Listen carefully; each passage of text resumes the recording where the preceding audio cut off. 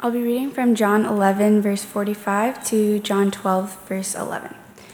Many of the Jews, therefore, who had come with Mary and had seen what he did, believed in him.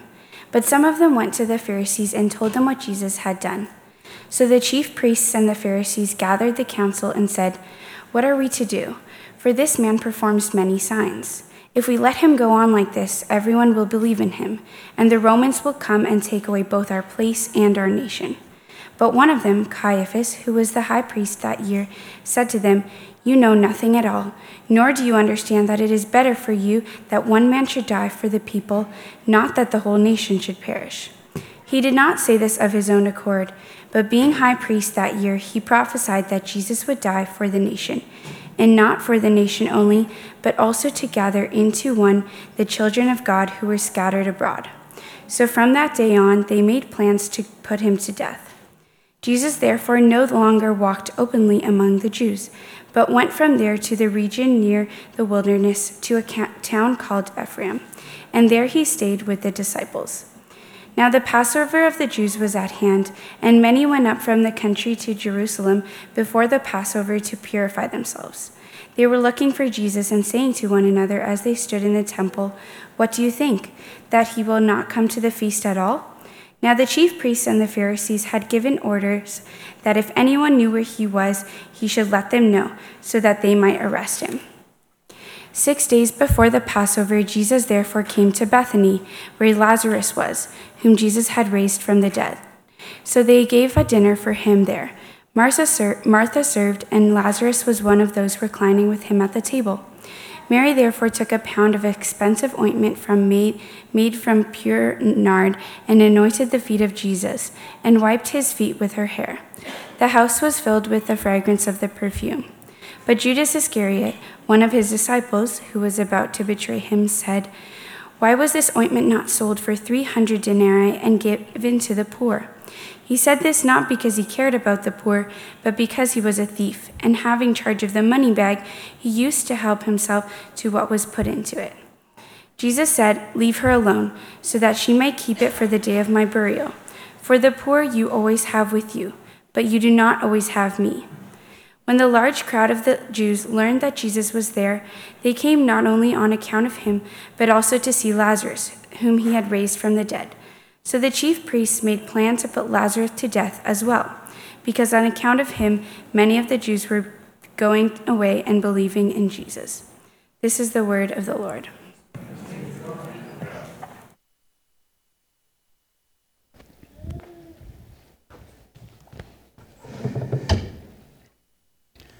Good morning, church.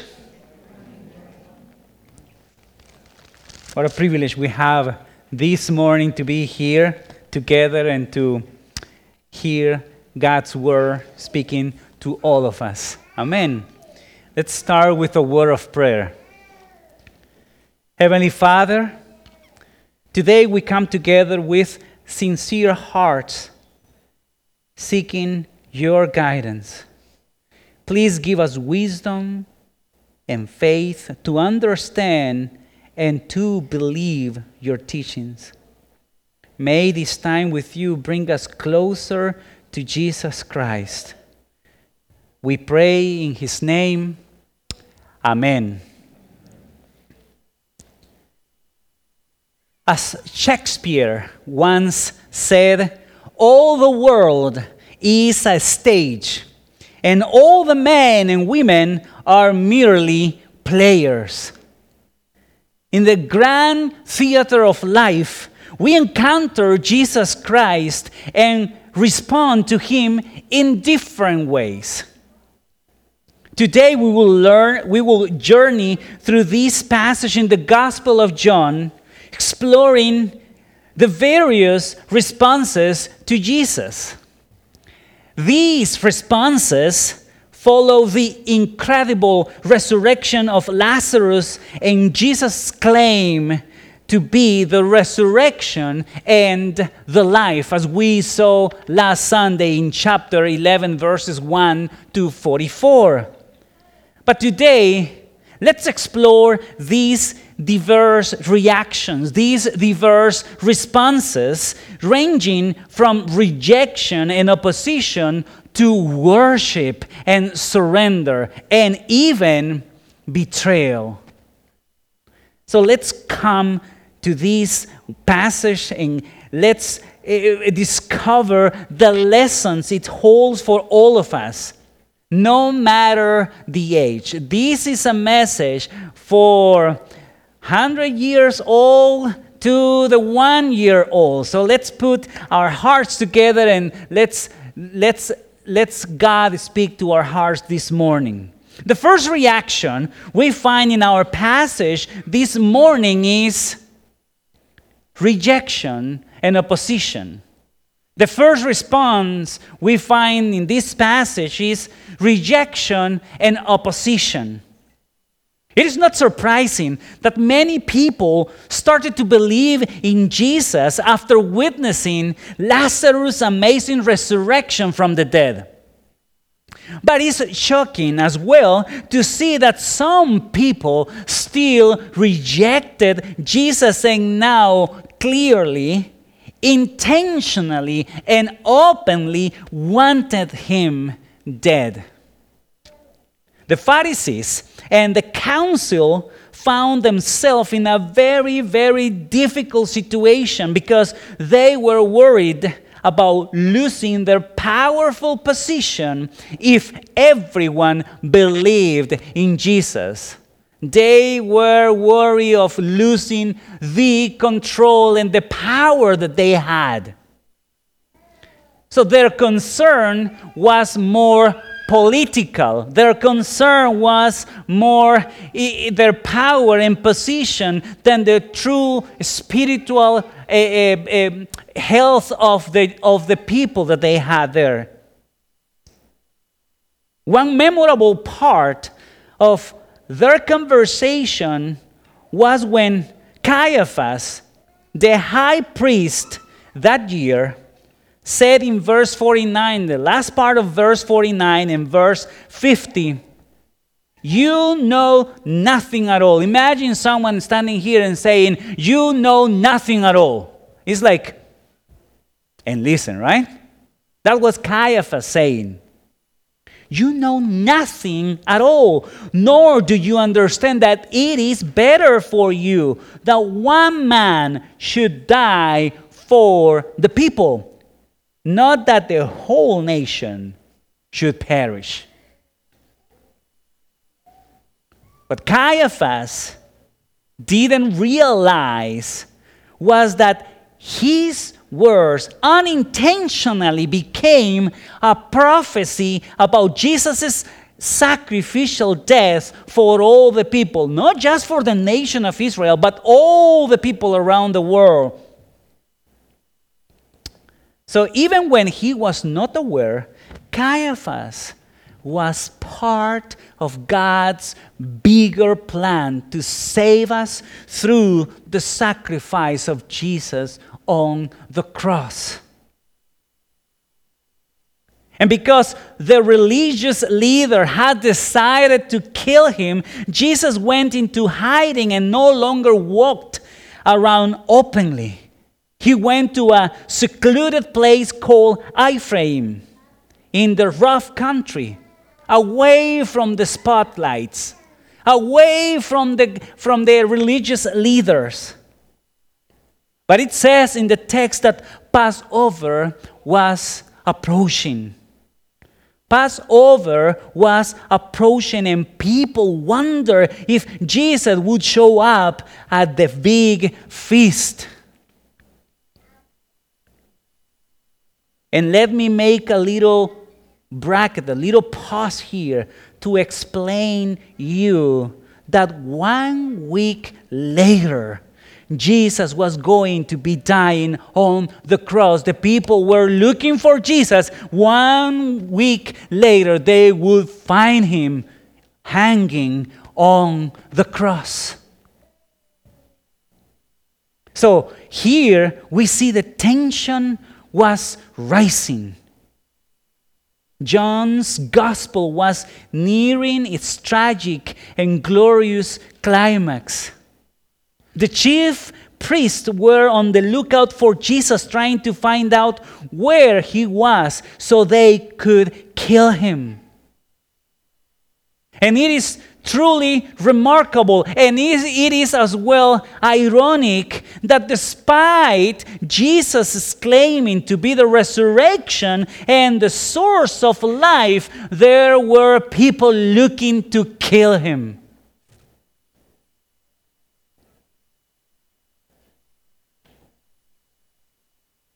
But you know what? Jesus was willing, according to God's plan, to went on to the cross to sacrifice his own life. Despite the rejection, Jesus offered his life because of love for you and for me. So the first response is rejection. But now let's shift our attention to a different response that contrasts with the rejection we have seen in the first part. The second response was worship and surrender. Worship and surrender. This second response begins in John chapter 12. And it begins with Martha serving, indicating that they were most likely in her house. So imagine Martha.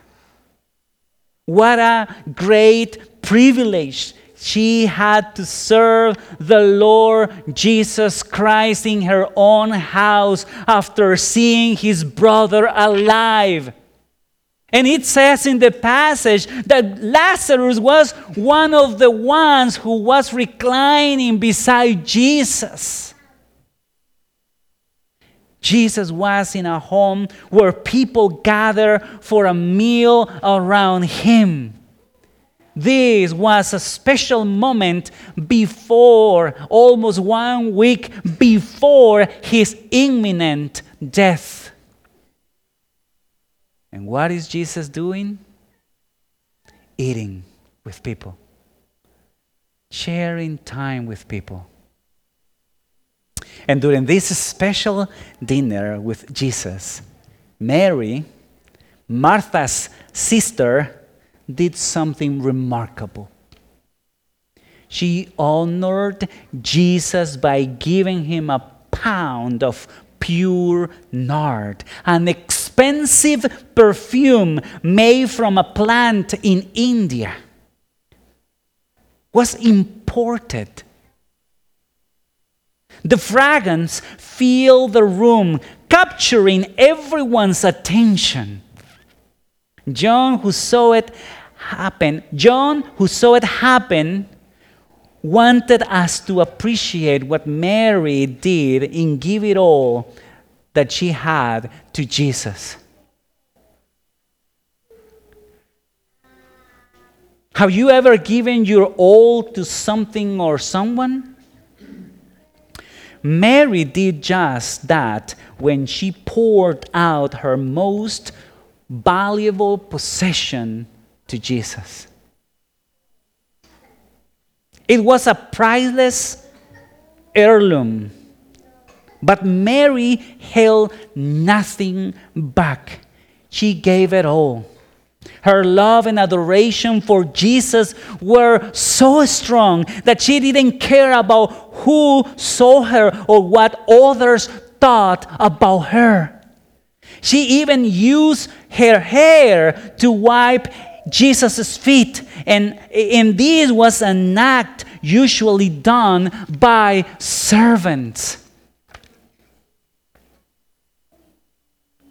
She was almost saying to Jesus, I am your slave. I am at your feet. Do with me whatever you want. It was an extraordinary scene that may make us feel a little bit uncomfortable even when we read it, right? Because it is something that we don't see very often these days, right? But it shows the profound love, the profound reverence, the profound surrender of Mary to Jesus. How often do we give our best to Jesus? Do we hold back, only giving what we can afford to lose? Mary's example challenges us to be more devoted, more selfless, more generous in our love for Jesus. So take a moment to think about Mary's example. What is your most treasured possession? What would it mean for you to give all to Jesus? What is the thing that you cannot give now because it is more valuable than Jesus? What is the thing that makes you feel uneasy or fearful of losing? That is what Jesus is worth, and much, much more. Much, much more.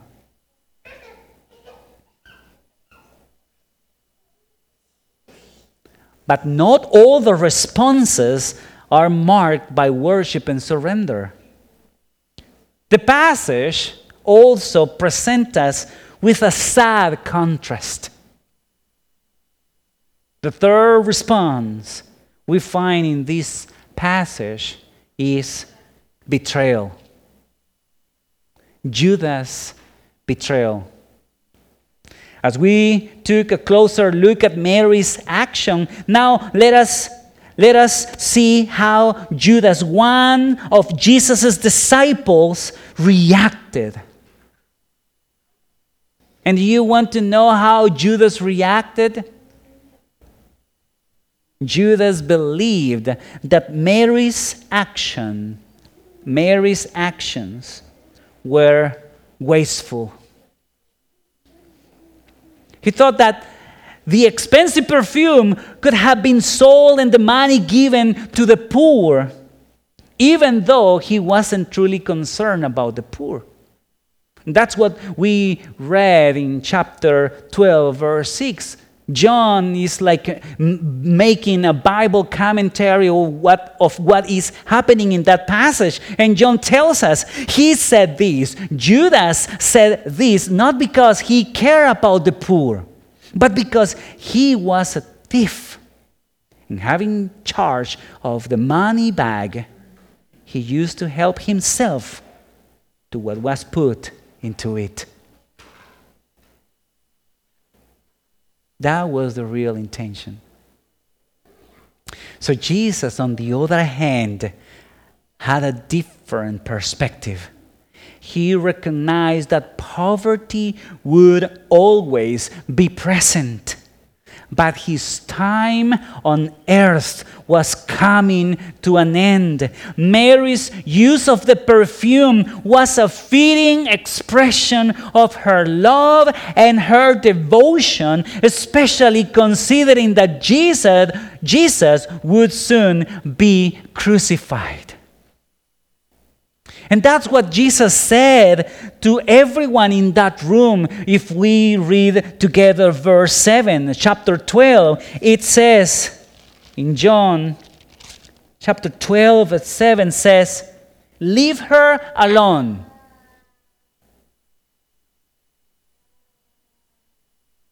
This Jesus said not just to Judas, but to everyone. Leave her alone so that she may keep it for the day of my burial.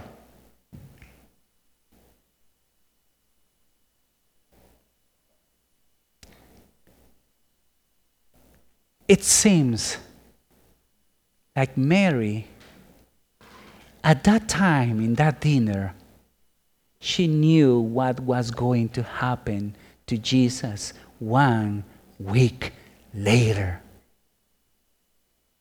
And so Jesus told everybody, leave her alone so that she may keep it for the day of my burial. My dear friends, the story of Judas is so warning about how spiritual wandering can gradually take over and become so ingrained that it traps the heart without no way out. Even though Judas professed to believe and was one of Jesus' 12 disciples, he left his love for money consume him. His lack of understanding of who Jesus was and his unchecked greed led him down a path of betrayal.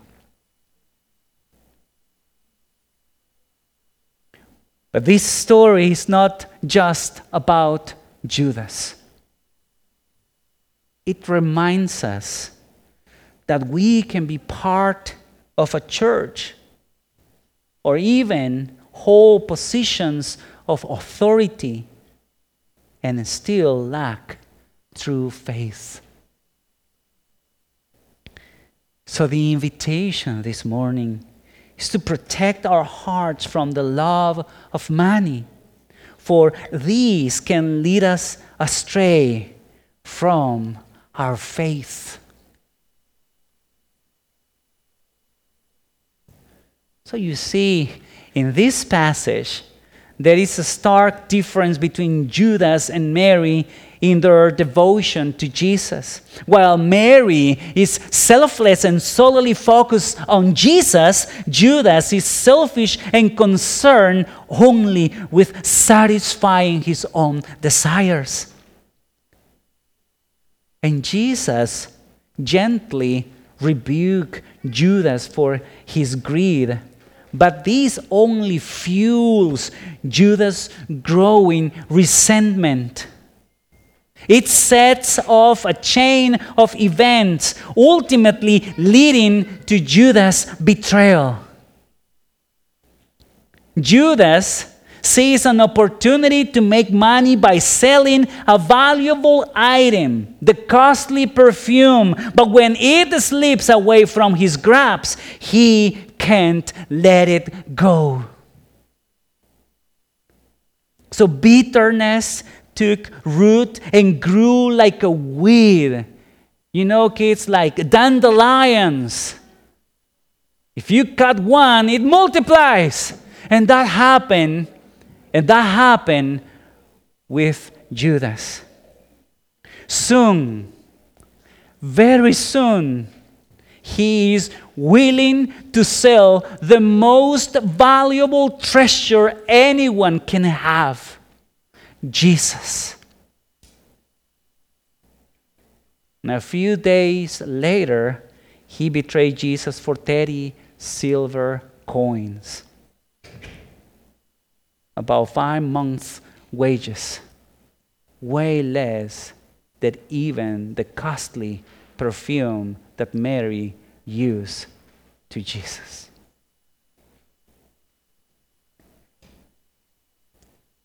This is a warning to me.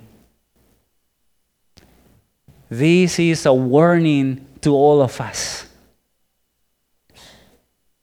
This is a warning about the danger of letting material possessions consume our hearts and our minds, and as well of the danger of letting resentment when we do not get what we want, because both things are going to consume our hearts.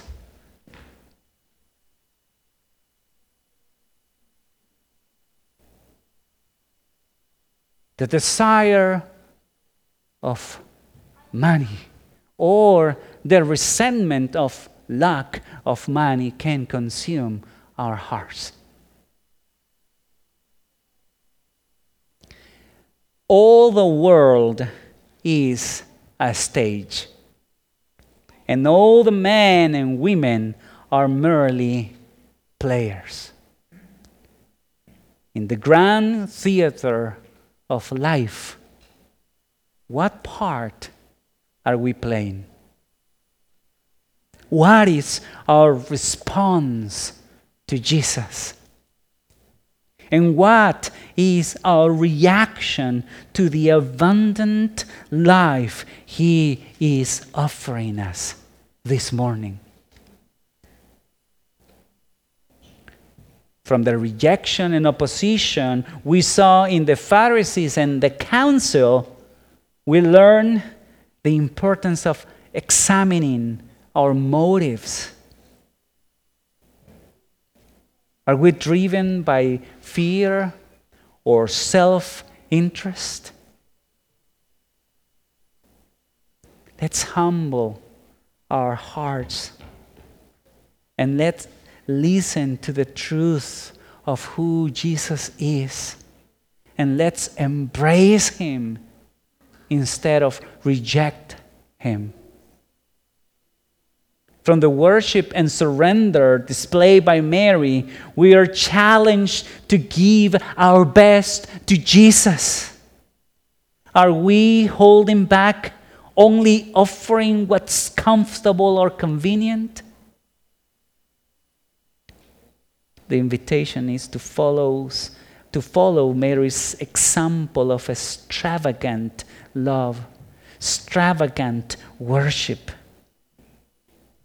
and wholehearted surrendering our hearts, putting out our most treasured possessions and even ourselves to Jesus, knowing that He is worthy of it all.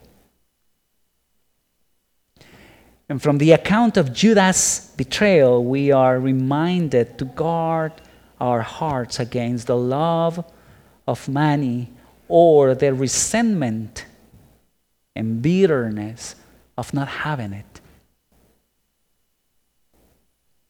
Our material possessions or worldly desires taking precedence over our relationship with Jesus. That is a good thermometer.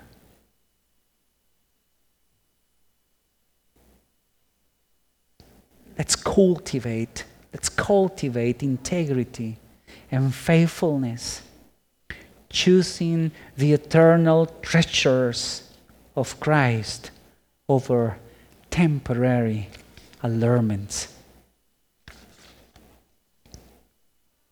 As we live today, may we carry these lessons with us and let them shape our lives on the grand stage of life. May our response to Jesus be marked by faith, worship, and wholehearted surrender, knowing that He is the treasure,